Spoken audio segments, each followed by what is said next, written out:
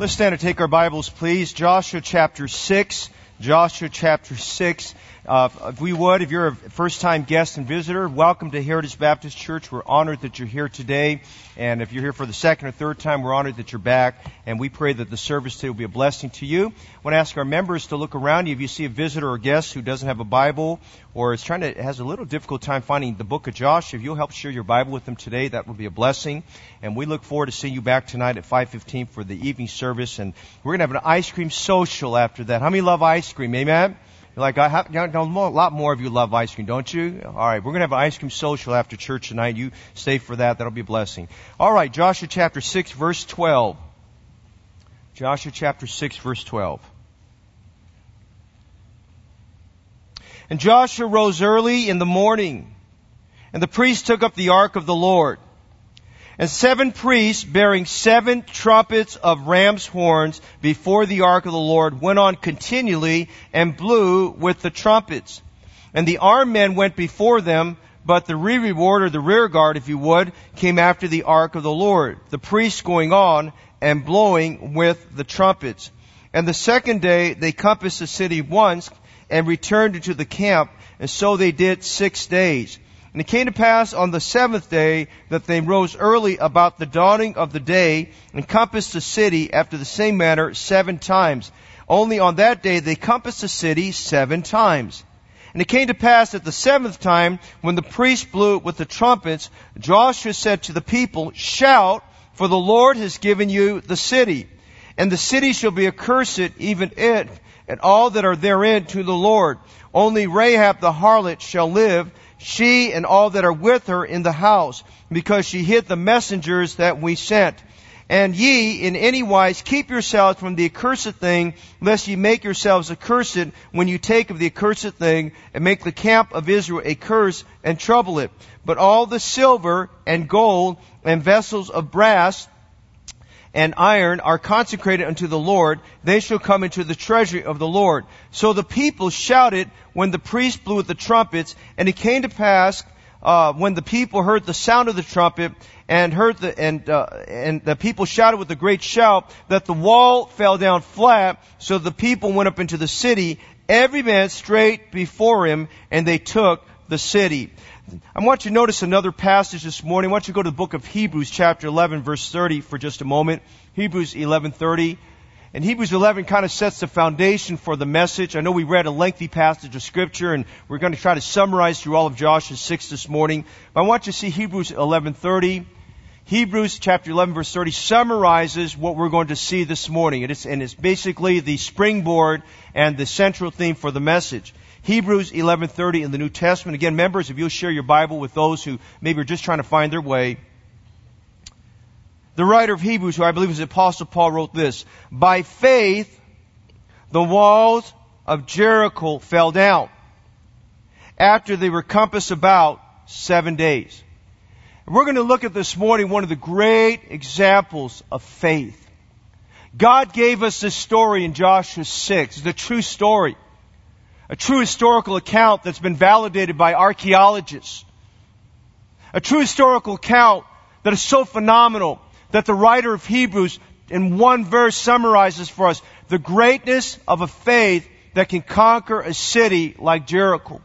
And I want us just to be encouraged on this July 4th weekend on the thought being faith forward. Not faith backwards, but faith forward. And it's my prayer this morning as we are on the completion of this new building, we're going forward for the Lord. We're asking God to use this church to have a tremendous impact upon the Bay Area. We need to be a people that go faith forward for God. Now, Father, bless the service. Bless the reading of your word. Work in our hearts this morning. God, help us to increase our faith through you. Help us to be a people that go faith forward and not faith backwards. Help us this morning to be inspired through the Word of God and challenged to live for you. And we'll thank you for this in Jesus' name. And all of God's people say, amen. You may be seated.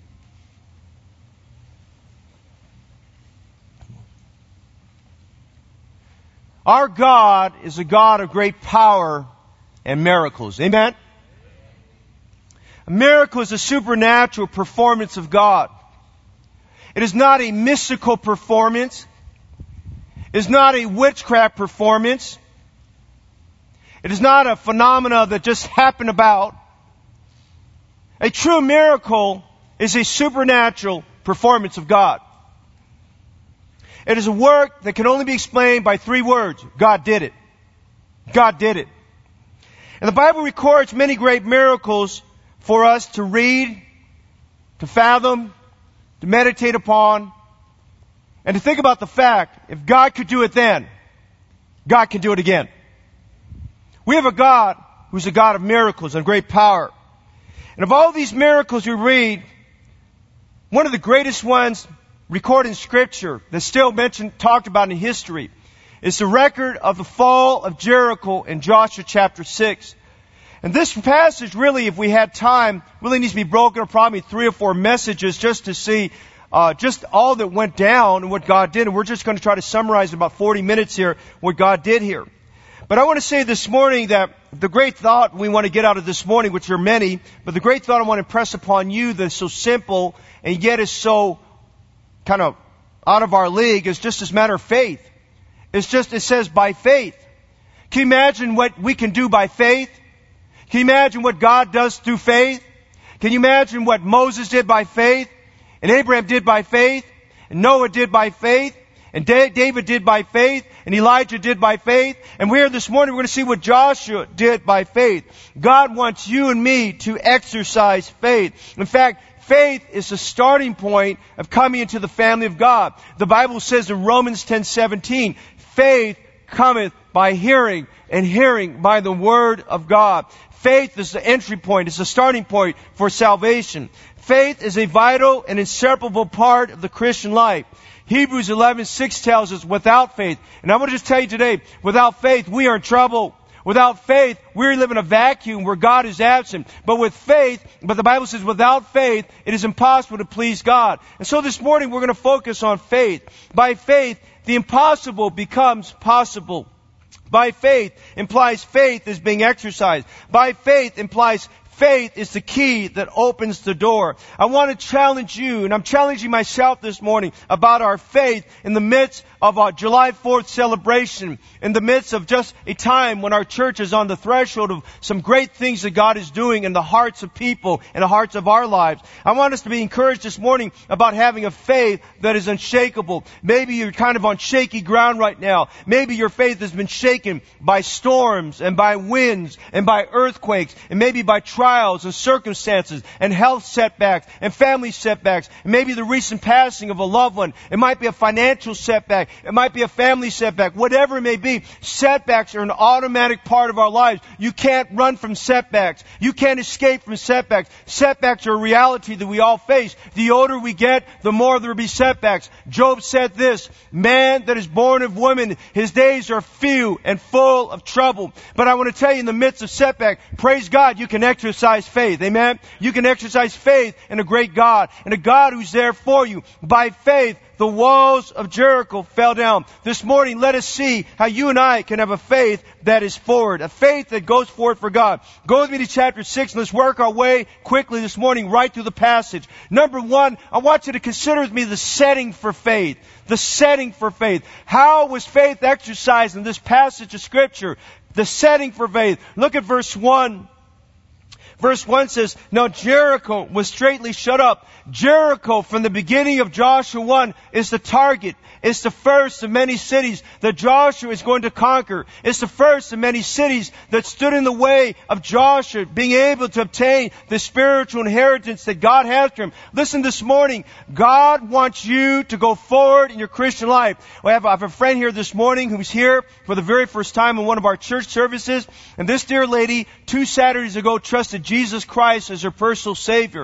And I'm so thankful this morning that out of her candidness, I asked her a bunch of questions, and she said, Pastor, I know I'm a sinner and I need to get saved. But one of the things I encouraged my friend who's here today, I said, listen, God wants you to step out in faith, and God wants you to know that He has an inheritance He wants you to claim. And listen, for everybody here, God has an inheritance He wants you to claim. And that inheritance is to uncover the wonderful promises of God's Word and uncover what it means to live for the Lord and want to uncover what it means to have the victory that comes by faith, God wants you to uncover all that there is in Jesus Christ. Listen, in Jesus Christ are hid all the treasures of wisdom. And I want to tell you today, if you're not in the Bible, if you're not praying, if you're not serving God, if you're not involved in trying to win souls, you've left those treasures buried, the treasure buried under sand. Listen, this morning is time to get a shovel and dig up the sand, amen? And dig up the sand and bring the treasure chest out and uncover all the treasures that God wants you to have in Him. In Him are hid all the treasures of wisdom. And notice in chapter 6, we're at the city of Jericho. They've been waiting for several days, and now the opportunity came. Joshua's passed 4 requirements, and now the Bible says in Joshua 6:1, Jericho was straitly shut up because of the children of Israel. None went out and none came in. Notice the setting, first of all, was an impregnable city. It was a city that was very secure. It was a city that had very strong fortress. Now you got to listen very carefully, because if you miss this part, you won't understand how Joshua exercised faith. This city was feared. It was 5 miles away from the Jordan River. It was the first city you'd have to go through to enter into Canaan land and to go after all the other cities. It was the model city as far as having a strong fortress. It was a model city as being impregnable. Understand something this morning. They looked at the city, and the first thing they saw were the walls of Jericho. The walls of Jericho. Now I want to consider some things about what made the city impregnable. First of all, there were 2 walls. There was an outer wall, and there was an inner wall. The outer wall is what was most prominent. The outer wall was so secure. Listen, that outer wall rose anywhere from up to 22 feet in height. That outer wall was as much as 6 feet in width. I mean, it was a very thick wall. If you think about a 6-foot tall man, that's how thick that wall was. This wall rose at least 22 feet above the ground. And then above that, they poured a adobe mud type, very hardened wall over and above that. So this mud wall over and above that stood another 15 to 20 feet. This wall from the base of those 2 walls that supported the bottom wall and the upper wall basically stood as much as 42 feet tall. That was a huge wall. It was considered unscalable at that time. They had not entered into the Iron Age. They were barely into the Bronze Age at that time. This was considered an unscalable wall. This was considered a wall. If you could get through that wall, you were considered a great champion. There were many warring nations that day, but none of them dared to try to scale those walls or pierce those walls or knock them down. Now, there was the outer wall. But then there was an inner wall. And where the outer wall was, I want you to imagine, if you can follow me right now, where the outer wall was on the outside, there was an embankment that was about a 45 to 60 degree slope. Are you with me this morning? Say amen. It was at a 45 to 60 degree ascent. And this embankment, there were houses. The poor people of Jericho lived in that area. In fact, when we read in Joshua chapter 2, where Joshua sent 2 spies, and the first home they came to was the home of Rahab the harlot. That's where she lived. She lived on that embankment, just right next to that outer wall. And where this embankment went up several feet. Now, just to give you a feel for that, hikers understand that embankments are a challenge for you. It's a challenge in your climbing ability, your cardiovascular health, how strong your legs are. And those of us who are not climbers, and those of us who don't enjoy climbing hills, we look at this and says, I'm not climbing that hill. I was driving through one of our local cities the other day and was thinking about this message, and I saw an embankment that just looked just like that. I looked at the hillside where people live, and I thought, man, I wonder if that hillside I'm looking at was just like that embankment. And it went for many feet up, and then it hit where was called the outer wall, the inner wall. The inner wall stood as much as another 40 feet above the level. So you had these 2 walls, and so when you were standing at the Jordan River far away,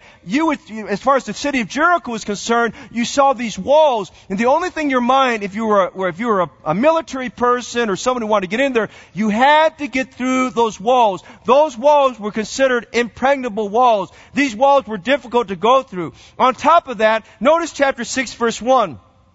It says Jericho was straitly shut up. In other words, they closed off all the opportunities to get in. Windows were closed. Doors were closed. The citizens who lived on top of, because people made their homes with 6 feet in depth. People lived inside the walls. Basically, we're told, close your windows. Don't give any opportunity for someone to come in. The Bible says it was shut off from the outer world. No one could come in. Now, what makes the city very interesting, it was strategically located and strategically designed. Inside the walls of Jericho, inside there was a city of several thousand people. Inside there, they had many copious springs. springs. A lot of you who live here in San Leandro, probably some of you in this room, you live on property where there's wells on the property. There's a lot of wells here in San Leandro. There's a lot of wells in Castro Valley. In that area, they had a lot of springs. They had wells and springs, and they were very copious springs where water. They had abundance of water. And typically, if you wanted to cut off a city, if you wanted to conquer it, the first thing you would do to conquer it is you'd cut off the water supply. If the water supply came from the outside, you'd cut it off. Or you'd cut off the food supply. You'd try to cut off the food supply. You'd starve them and thirst them before you'd go in there and conquer the city. You would try to get them to a bargaining position where they realized they needed water and food. Well, this city was copious in the springs,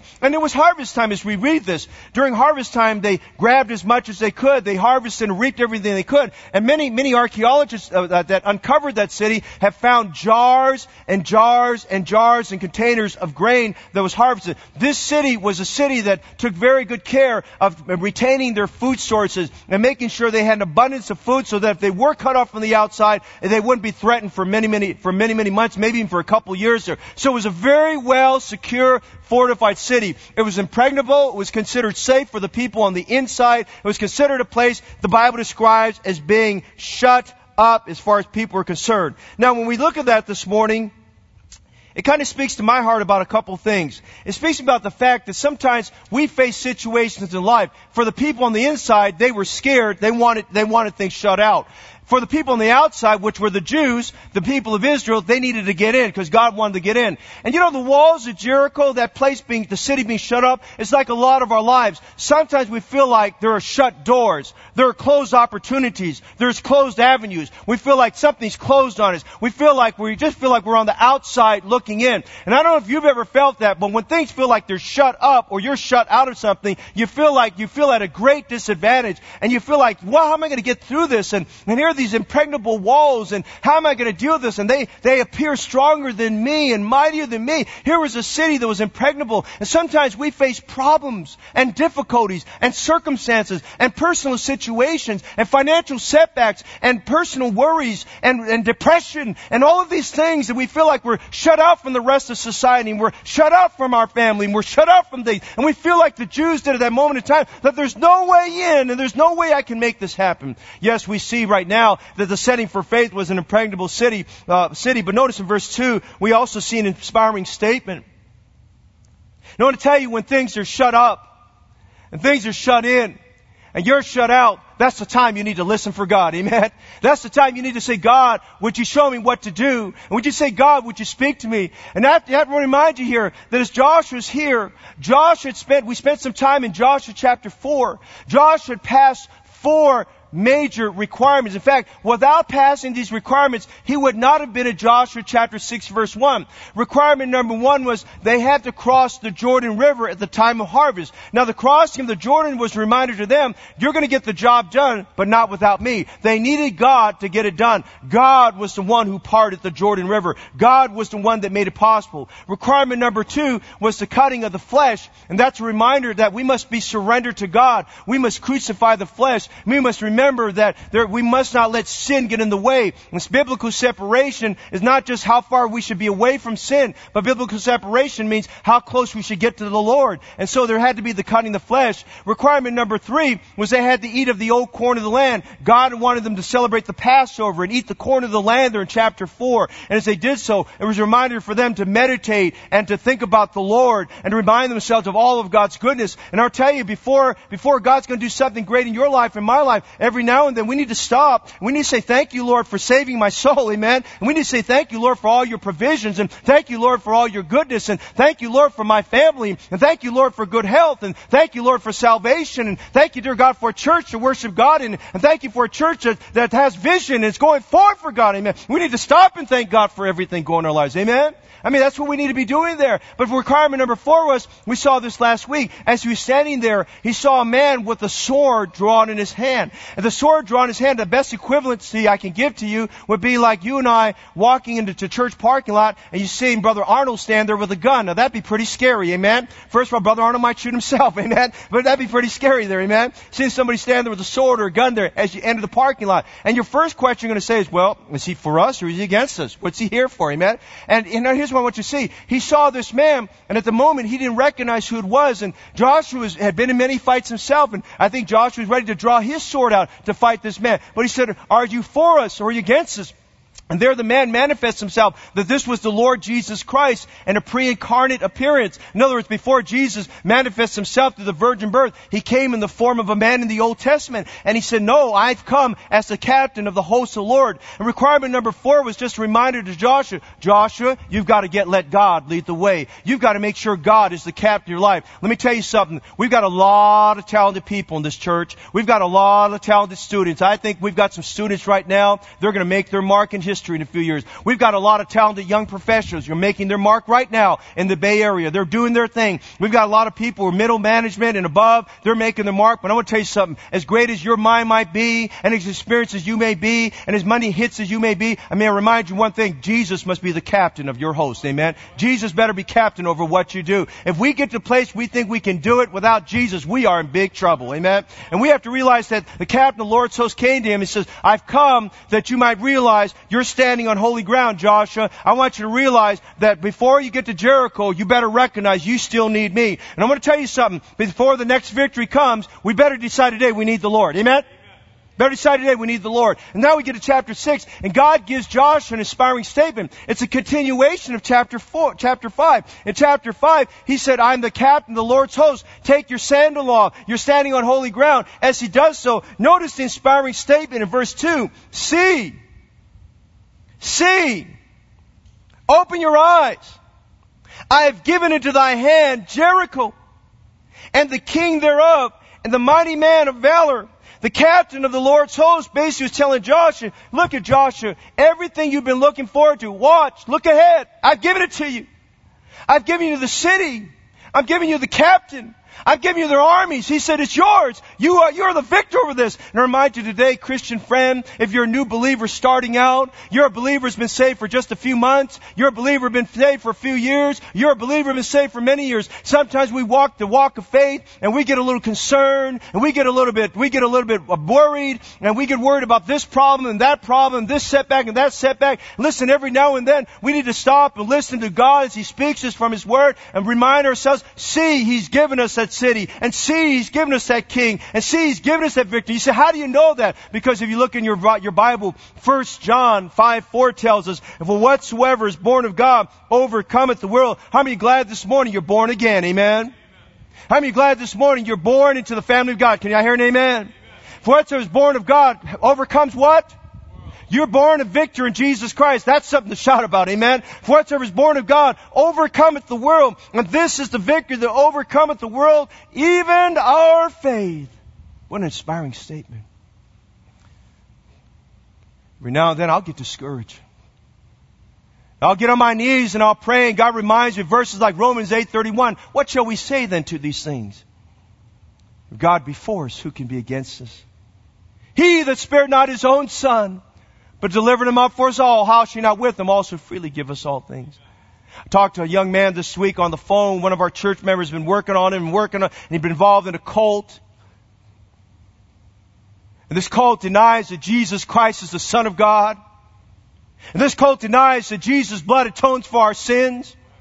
This cult denies Jesus is God come in the flesh who died for us. Listen, he struggled with it. He came here on an Easter service. He's heard the gospel preached. Some of our men have shared the gospel with him. But his biggest struggle is just worried about what family will say and someone else will say. And listen, this past week, he said, what am I going to do? I've got these fears. And I was reminding him in 1 John 4:4, ye are of God, little children, because greater is He that is in you than he that's in the world. And when he heard those words, you are of God, he says, well, I want to be in God. I'm glad this boy who was caught up in a cult bowed his head and called upon the Lord Jesus Christ to save him from his sins. I'm telling you this morning, you can be inspired by the statements of God. That's why you ought to be in your Bible every day. That's why you ought to read the Word of God. That's why you ought to subscribe to the My God Morning Devotions and get something fresh from God. I'm excited about some of the devotions that will be posted this week. You ought to decide this morning you're going to get something from God's Word that's going to encourage you, that's going to get you on the way, that's going to help you in your difficulty, your depression, your discouragement there. I'm just saying this morning, we see here this young man, by this man by the name of Joshua, standing there, and we see the setting for faith. Yes, there was an impregnable city, but God gave an inspiring statement. God said, I've given you that city. And I remind you today, we don't go forward in defeat, we go forward in victory through Jesus Christ this morning.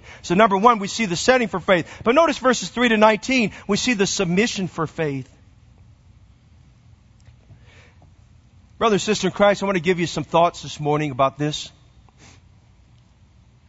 God does not work helter-skelter. You understand what I'm saying this morning? He does not work in a disorganized fashion. Our God is a God of order. And our God has a plan. And God lays out this plan for Joshua in Joshua chapter 6. It's a divine plan. It's a directed plan. It's a blessed plan. It's God's plan. And sometimes we can be so overwhelmed with our strategization, we lose sight of the fact God has a plan. And God had a plan for conquering Jericho. And I want you to notice here, sometimes we wonder about God's plans, but Isaiah 55:8 says, "For my thoughts are not your thoughts, neither are your ways my ways, saith the Lord." And we must be careful that our thoughts don't interfere with God's thoughts, and our ways don't interfere with God's ways. We must be careful that God's leading us. And so notice in verses 3 to 19 very quickly, what's the submission for faith? Well, first of all, God gave him some orders. Now, when we read these orders, we just kind of take for granted here, but I want you to think with me for a minute how bizarre these orders were, if I could say that. First of all, God said, here's what you're going to do. You're going to take all your armed men, all your army, a good number of them, and they're going to lead a processional. And he had several 100,000 men in his army. Behind this army of men would be 7 priests bearing ram's horns as trumpets. Now, ram's horns give a different sound than horns made out of silver. They're different in that, okay? And I wish I should have had 2 different illustrations I could show you that. We won't have time for that, but maybe another time I will.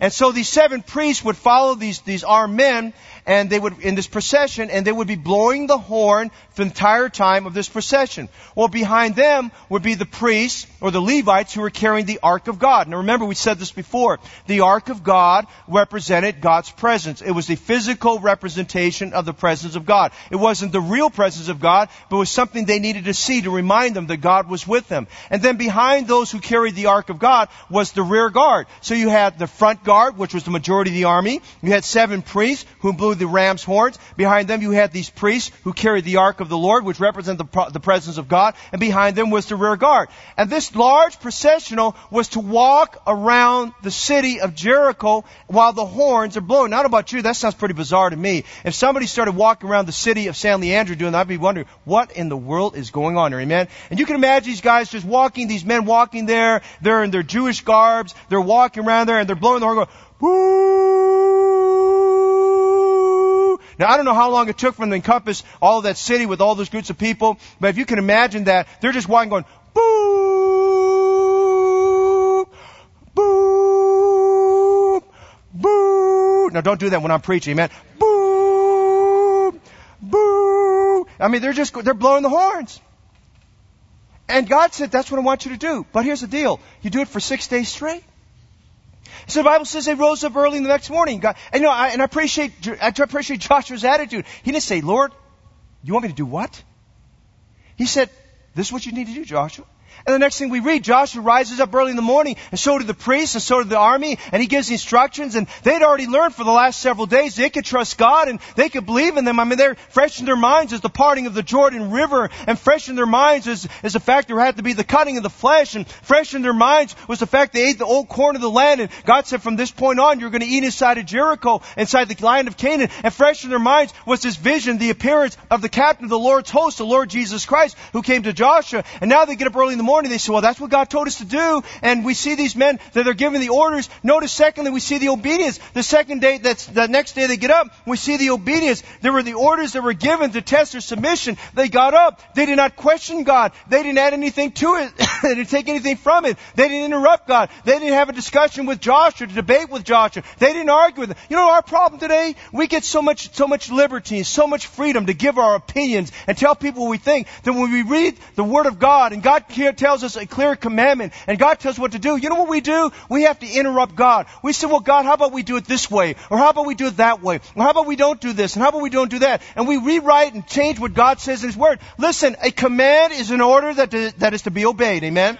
A command is an order that needs to be obeyed. And God gave clear command. You set up these men, you do a processional, you blow the trumpet, don't ask any questions, go around there. And he said this, don't speak a word. Now that's hard to do for churches, amen? People like to talk. I just learned people like to talk. They like to talk during prayer time. They like to talk when we're preaching. There's just people like to talk. But during that procession, nobody was supposed to talk. He says, don't say a thing. And they did this for 6 days. They did it exactly as God told them to do. There was the order, and then there was the obedience. Listen, the Bible says we must obey God rather than man. And there are times when the things of men conflict with the things of God, but we must obey God. And a reminder this morning, obedience is a precursor to the exercise of faith. We must obey God. Listen, we read the Word of God and it tells us this, that Abraham and Noah and those men, by faith, they obeyed. And I want to encourage you this morning as a congregation, as the members of this church, if we're going to exercise faith, we must obey God. We must follow the Lord. God never divorces His Word and our obedience to His Word from faith. Great endeavors are always preceded by a great command from God. And they were to do this for 6 days. And then the 7th day would come. And the 7th day they would circle the city 7 times. So I imagine the first day they did it, and everyone's probably inside thinking, I know this feels kind of weird, and I'm not sure what the Lord has in mind, but we're just going to go in and do it. And everybody felt comforted because there were several 100,000 of them just following the Lord and doing what they're supposed to do. And Joshua leading the way. And here are the priests walking around going, boop, boop. They're just blowing through the trumpet there for those 6 days. 7th day come, and they're boasting in their faith. They've done it for 6 days. And all the people in Jericho are probably looking out their windows and wondering, what in the world are these Hebrews doing? What is this all about? And why are they circling the city? And maybe it caused them more fear inside that city. And maybe they put more fortification against the doors. And maybe they put more fortification around the windows. We're not told what they did, but we know one thing. The Jews, all they were supposed to do was obey God and what they're supposed to do. And they had to submit to the Lord. There must be the submission in obedience. Listen, here's some questions.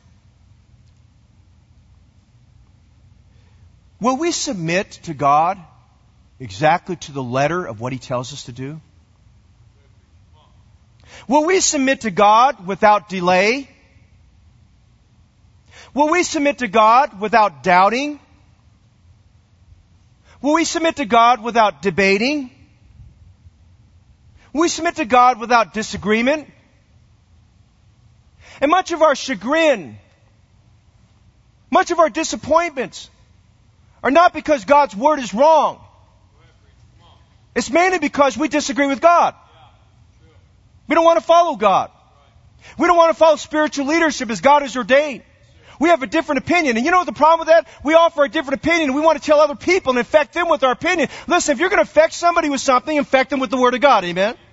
Infect them with what God's Word says. And so these people here, they obey God. There's this obedience. I remind you today, submission to God must be like the prayer of former New York Yankees player Bobby Richardson. Bobby Richardson was called to lead a prayer of a Christian businessmen's group up in New York City. And they said, we're going to have the great Bobby Richardson, who is not ashamed of his faith in Jesus Christ. In fact, it was Bobby Richardson who influenced Mickey Mantle, who was a drunkard. He influenced Mickey Mantle to come to know Jesus Christ as a Savior. And the words that he had sown, the gospel message he'd sown, helped get that Word of God in Mickey Mantle so that a preacher in Dallas, Texas, ultimately led Mickey Mantle to saving knowledge of Jesus Christ. But Bobby Richardson was known back in the 50s and early 60s as a Christian who was unashamed of Jesus Christ. And this great Christian businessmen's meeting, they asked Mr. Richardson to come up and lead in prayer. And Bobby Richardson came to the podium there, and everybody's breath was abated, and they were wondering what he's going to say. He said, let's bow our heads for prayer. And he prayed this prayer, Dear Lord,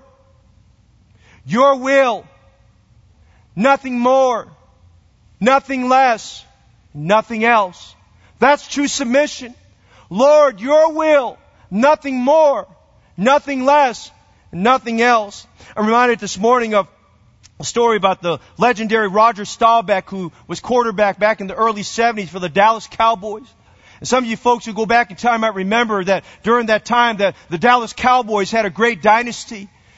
Tom Landry was their coach, and he was a very rigid coach and a very disciplined coach. Roger Staubach at that time was the quarterback of the time. He was a man who knew the plays and he knew what he was doing. And there was a conflict all the time in Roger Staubach's heart because Roger Staubach wanted to call his own plays no matter what it was. But Tom Landry was a very strong coach and he had a greater insight about what was going on with his players and what was going on in the field. And Tom Landry would rarely let Roger Staubach call the plays. And there was conflict at times where Roger Staubach wanted to call the play, and the coach would say, no, this is what we're going to do. Finally, the time came when Roger Staubach realized if they were going to be a winning team, he had to follow through what the coach said. And listen, he went on and he led the Dallas Cowboys to Super Bowl victory, national championship. And they quoted Roger Staubach in Sports Illustrated. He said this, I faced up to the issue of obedience. Once I learned to obey, there was harmony. And I remind you this morning, when we learn to obey, there's harmony between us and God. There's harmony between us and the Word. And we see the submission for faith. Here God was testing them one more time. Will you obey? If you're going to accomplish something by faith, there's always the Word of God we must obey. And by the way, sometimes people say, well, God's commandments are tough. No, they're not. The Bible says His commandments are not grievous unto us. We see the setting for faith. We see the submission for faith. But you notice our passage in verse 20. Here's the good part. But you notice the supernatural in faith. Now, I'll be honest with you. If this was modern day, 21st century, and we saw somebody doing that, we would laugh. And we would scorn them. And we would mock them. But remember, God said in Isaiah 55, my ways are not your ways. And my thoughts are not your thoughts. They did this, and we'll read this here. Notice verse 20. Remember, God told them, when you've completed this, actually go back to verse 16. And it came to pass at the seventh time around the city. So most likely they spent entire morning, even maybe to the early afternoon, this entire processional for 7 times going around the city of Jericho. It came to pass at the 7th time, when the priests blew at the trumpets, Joshua said to the people, shout, shout. And can you imagine? Close to 3 million people shouting. And just even curtail it back. Let's just say it's the soldiers and the priests that were in the procession. Let's just say 700,000 men. Can you imagine 700,000 men shouting from the top of their lungs? Shout, for the Lord is giving you the city. That's what He told them in verse 2. God's giving you the city. So in verse 20, so the people shouted when the priests blew with the trumpets. And it came to pass when the people heard the sound of the trumpet, the people shouted with a great shout. Notice, the wall fell down flat. So the people went up into the city, every man straight before him, and they took the city. Now, would you consider with me the supernatural in this? I've seen buildings demolished with battering rams. I've seen buildings demolished with dynamite. I've seen buildings demolished with explosives. I've seen buildings come down with battering rams and things like that. But I've never heard of a city or wall with 6-foot thick walls going up 40-something feet in the air. I've never heard about walls going down flat because people shouted. And God did the supernatural. God used this processional and the shout to demonstrate His power. It wasn't any power in the shout. The power was in God. God did what He said He would do. He said in Hebrews 11:30, by faith, the walls of Jericho went down. Would you understand what's going on here? For day number 1, their faith is little. Day number 2, their faith is growing. Day number 3, their faith is getting stronger. Day number 4, it's getting even more stronger. Day number 5, they're boasting in their faith. Day number 6, I can't wait to see what God's going to do. Day number 7, the day came when by faith the walls would come down. And as they circled that city for the 7th time, I imagine those people, they knew they were supposed to shout. They got ready because the command was, when you hear the sound of the trumpets on the 7th time, you get up there and just shout. You say, what did they shout? I think they said, praise the Lord. Amen? They just said, praise the Lord. You say, how do you know they said praise the Lord? Because that's what you should shout, is praise the Lord. Amen? Just say, glory to God. And they said, praise the Lord. And I had something like that nature. Hallelujah means praise the Lord. And they gave a great shout of 700,000 people. And the shout was so reverberating. The shout was so literally earth shaking. The shout was so strong. The walls fell down completely flat. They didn't go down backwards. They went down forward. The walls fell down flat. And God fulfilled what the writer of Hebrews said would happen in Hebrews 11:30. By faith, the walls of Jericho fell down after they conquered about 7 days. Can I tell you something this morning? It's faith that's going to conquer the walls in your life. It's faith that's going to conquer the difficulties in your life. It's faith that helps the church to go forward. It's faith that helps the church go from 19 years of age to 20 years years of age. It's faith that's going to help a church go from 19 years of age to being 40 years of age one day. It's faith that keeps the pulpit hot. It's faith that keeps our offerings up. It's faith that keeps the doors open. By faith is how the walls of Jericho fell down and they were conquered after they were compassed about 7 days. Listen, faith is how opportunities become realities. Faith is how we walk the Christian life. Faith is how vision leads to results. Faith is how God made a way into the city. Would you watch this? The walls came down. Remember the top was all mud? Hardened mud. And the bottom was more like plaster. The entire wall, top and bottom, came down. The outer wall came down. Listen, when it came down, it became, notice what it says. The Bible says the people went up. Remember it was on an embankment? They had to have a staircase in which to climb. You know what? God made the staircase when the wall toppled down. That's a blessing, amen? The wall toppled down, it came down flat, and all the debris and the rocks and all that, that became like a staircase ladder where it was easy for the Israelites to scurry up that dirt ramp and up that rocky ramp of all the debris that was there. They made their way right into the city of Jericho. They got into the embankment. As they did so, they saw the wall, and the inner wall had fallen flat also. God had made a way for them. I'm telling you this morning, brothers and sisters in Christ, faith is how God makes a way. Faith is how God opens doors. The city was shut up, but God opened it up through faith. Listen, faith is the way where God says so. Faith is how mighty prayers are answered. Without faith, it's impossible to please Him. For he that cometh to God must believe that He is, and reward of them that diligently seek Him. Faith is how God works through unchangeable situations.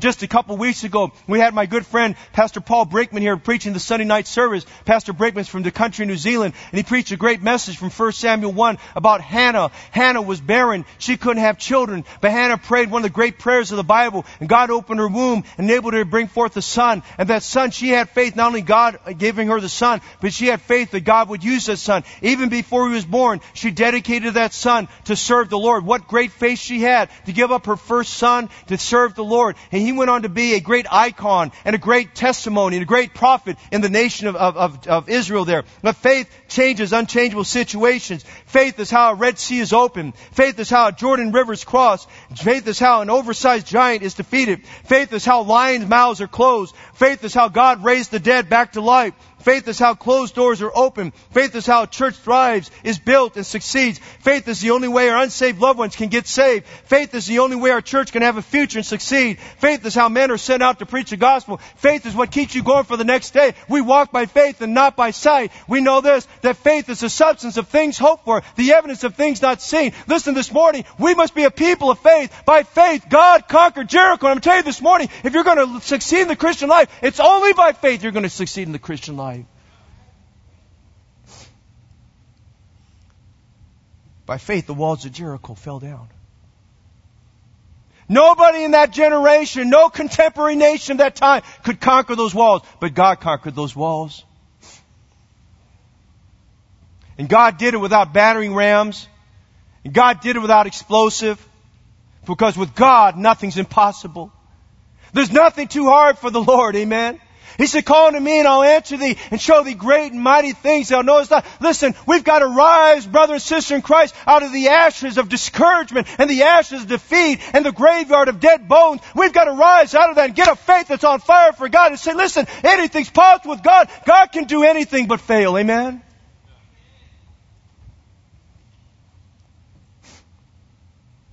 So we see the setting for faith. We see the submission in faith. We see the supernatural faith. They took the city. But you notice the success in faith. Would you look at the latter part of verse 20? This summarizes their success. They took the city.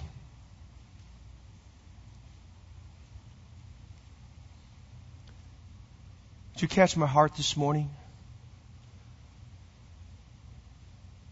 The city of Oakland, the city of Berkeley, where we have now several students at UC Berkeley this fall. We're starting a new Bible study there. The city of San Francisco, the city of San Leandro and San Lorenzo, our neighboring city of Alameda, neighboring city of Hayward, Union City, which we have many people that come from Union City and Fremont, going eastwards to Castro Valley, up through the Tri-City area of Dublin, Pleasanton, and Livermore, and San Ramon.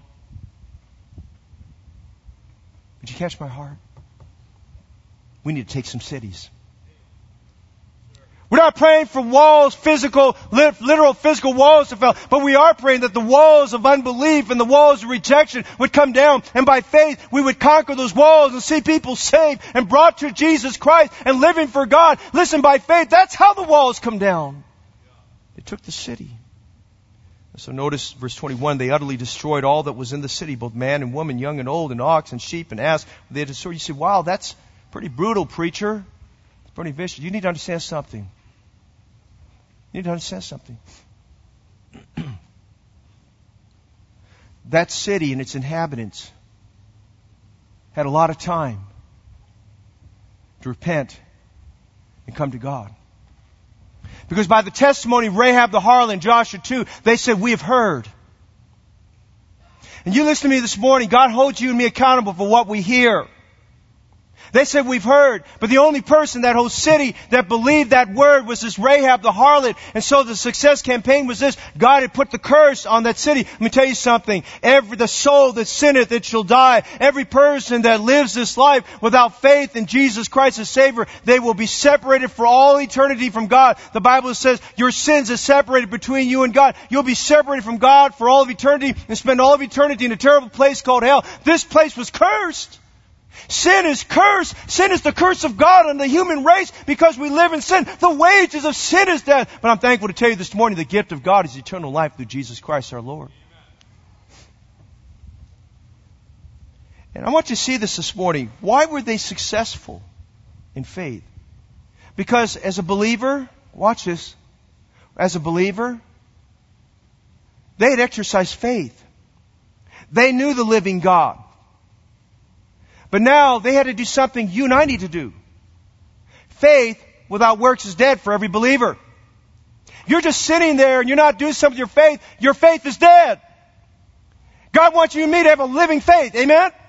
And faith without works is dead. Listen what the Bible says in James 2:25. For it's the body without the spirit is dead. So faith without works is dead also. That doesn't mean, well, I've got to work my faith to get to heaven. No, it means you've got to work your faith to show that you are going to heaven already. Amen? It already shows a demonstration that heaven's your home and you're living for God. And by testimony you hear this morning, thank God you're in church this morning. And the success of faith is this. Would you watch this? Faith honors God. God honors faith. Faith is the key to success. We must have faith. There's nothing too hard for God. We must have faith that with God nothing's impossible. We must have faith that God is able to do exceeding abundantly above all that we ask or do. They were successful in their campaign. Joshua told them, now remember, take the gold and the silver and all those things you find, those treasures, they belong to God. Now this was the first city. And you have to remember a Bible principle, the principle of first fruits, the principle of first things. Seek ye first the kingdom of God and His righteousness. And God did not want them to enrich themselves by taking all of the gold and the silver from that city. He says, there's other places you'll get that. He says, first of all, the first things belong to me. Just like the tithe. The tithe belongs to God. That's His, not yours, it's His. It belongs to God. The first 10% is God. That means for every dollar we have, God has reserved 90% for us because the first 10% belongs to Him. And so He said to them, don't touch this. If you take it, you'll put a curse on you. You'll put a curse to your family. It's a future message. And so they went on, and the majority of the people went on and served God, and they were successful in this campaign. And the Bible says they possessed all those things. They did that. And the Bible says in verse 24, it says, and they burnt the city with fire and all that was therein. Only the silver and the gold and the vessels of brass and of iron they put into the treasury of the house of the Lord. That's kind of interesting. They already talked about the house of the Lord right there in the passage. We see the setting for faith. We see the submission for faith. We must obey the orders of God. We see the supernatural faith. It was God who gave them the victory. We see here the success. But as we close, would you notice one more thing? This is so important. Please don't miss this. Would you notice the salvation in faith? Now remember, the city was under the curse of God, just like every Canaanite city was. And you have to understand, the Canaanite belief system was very vile, extremely pagan, bloodthirsty. They sacrificed babies. They threw babies in the fire. They sacrificed babies. They did horrific things, terrible things, inhumane things. They had knowledge of the God of Israel, but they refused to make that God their God. And going back a few days before that, Joshua sent two spies into the city of Jericho to spy out the land. And God in His love led them to a home of a woman called Rahab the harlot. Now, I preached on this a few weeks ago, but just real quickly. Her title, Rahab the harlot, is not a good title. She was a woman of terrible character. Her home was right next, in fact, right on the outer wall. The shout of the Israelites was so great. Not only did walls come down flat, houses were flattened. And it's interesting, archaeologists that have dug up that area have found an area of the wall, the outer wall, where there are houses that were intact, that did not collapse and fall. One of those homes, which was just very few, one of those homes happened to be the home of Rahab the harlot. And Josh remembered a promise that he gave through those spies about that woman, that she would be rescued, that she would be saved out of this circumstance, that the curse of Jericho would not be on her. Would you notice what the Bible says in 3 verses? Go with me to verse 22. Joshua remembered this woman. Verse 22 says, "But Joshua had said unto the two men that spied out the country, Go into the harlot's house and bring out thence the woman and all that she has, as ye swear unto her. And the young men that were spies went in and brought out Rahab and her father and her mother and her brethren and all that she had. And they brought out all her kindred and left them without the camp of Israel." Go down to verse 25.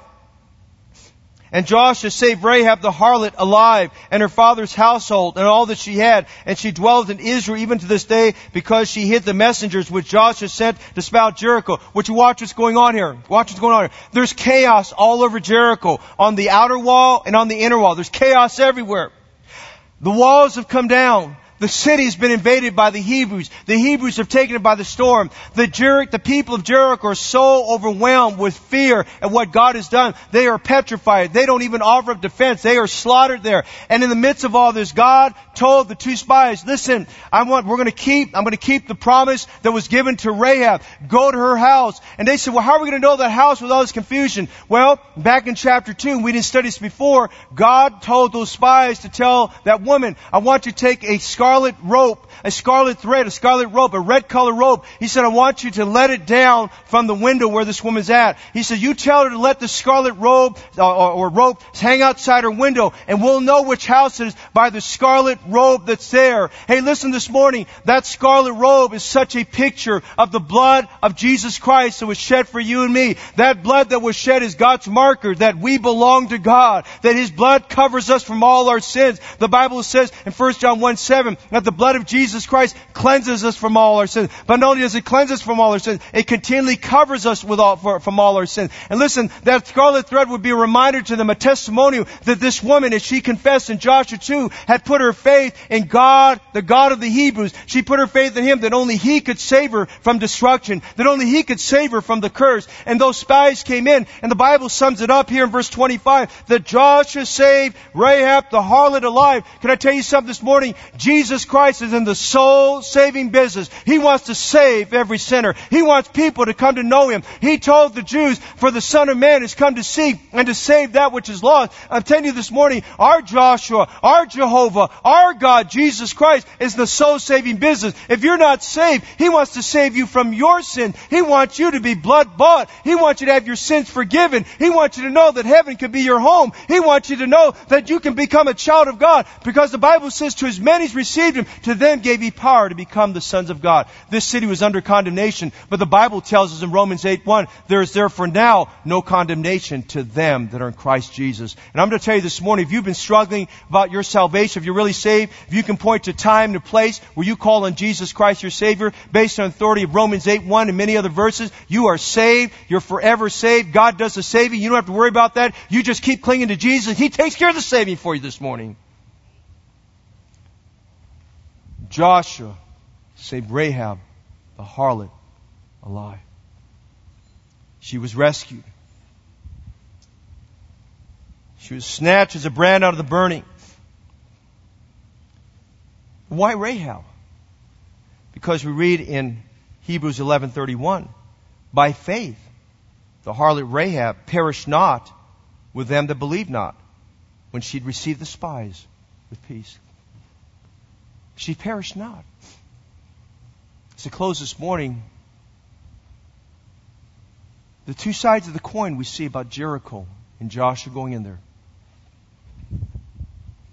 One side we see is the justice of God. God has to punish sin. God has to punish unbelief. But the other side of the coin is the love of God. God's not willing that any should perish, but that all should come to repentance. In John chapter 3, verse 16, many of you know the verse, but listen.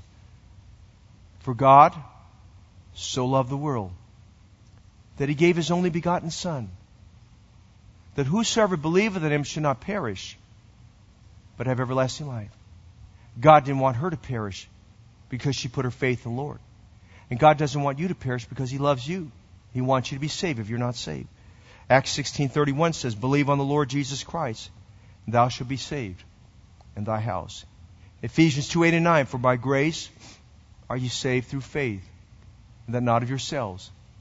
It's the gift of God, not of works, lest any man should boast. All it's saying is this: God's grace, love we don't deserve, was exhibited for you and me and demonstrated over 2,000 years ago when He sent His Son Jesus Christ, God who became flesh, yet without sin, to go to that old rugged hill called Golgotha or Calvary, bearing that cross, being nailed to that cross. The Son of God died for your sins and mine. He took away all of our sins. He paid the price. He satisfied God's justice demands for sin. And though He died and physically expired at that moment, His body was laid in a tomb. 3 days later, praise the Lord, He rose again from the dead. And He's a living Savior who's still saving souls. Your part and my part is simply to exercise faith, to say, Lord, I need You. Lord, I'm a sinner who needs to get saved.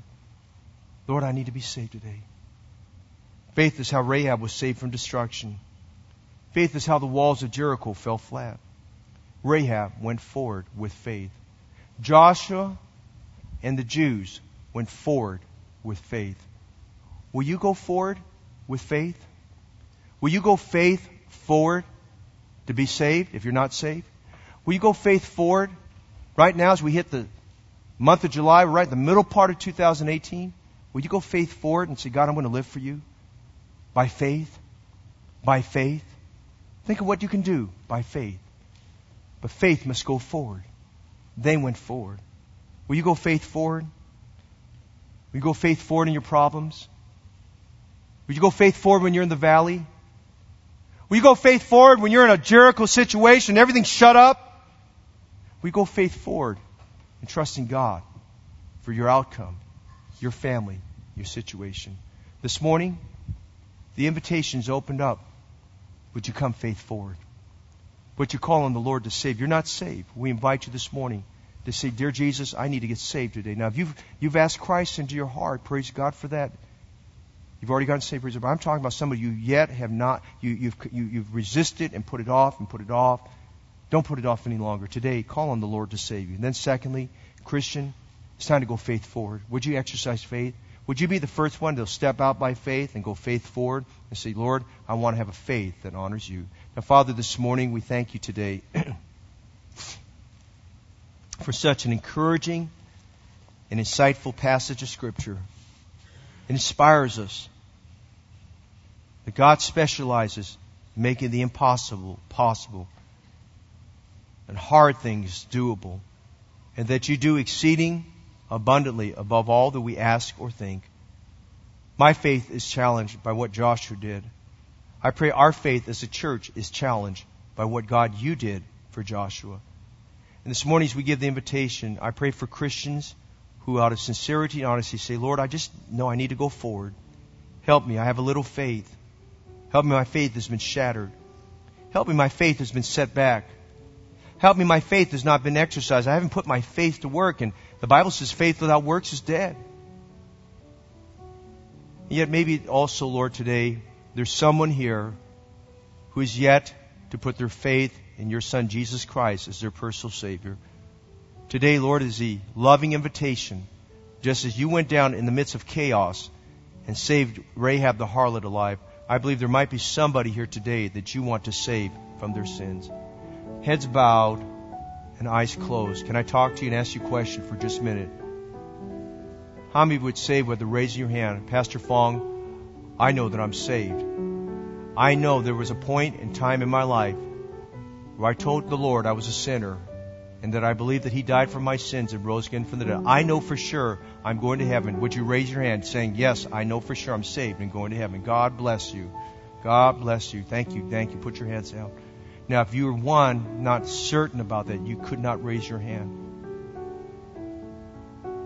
The day at Jericho was an important day in the history of Israel. Today could be the most important day of your life. In fact, it is. If you're not saved, God invites you to go faith forward and ask the Lord to save you from your sins. And I'm going to invite you right now, wherever you're seated, just tell your neighbor, excuse me, I need to come to the front to talk to an altar worker. I need to get saved. I want to give you an opportunity right now. Someone here today, you're not saved. You're not sure you're going to heaven, but you want to be sure. God's working your heart. I invite you this morning, just make your way to the front and take one of our altar workers by the hand and say, I need to get saved. I need to get saved. Would you come? And then, Christians, how many of us this morning were just kind of standing around, doing our own thing? We're trying to rewrite God's Word. How about today? Are there Christians who will boldly say, Preacher, I'm going to go faith forward? God challenged me today.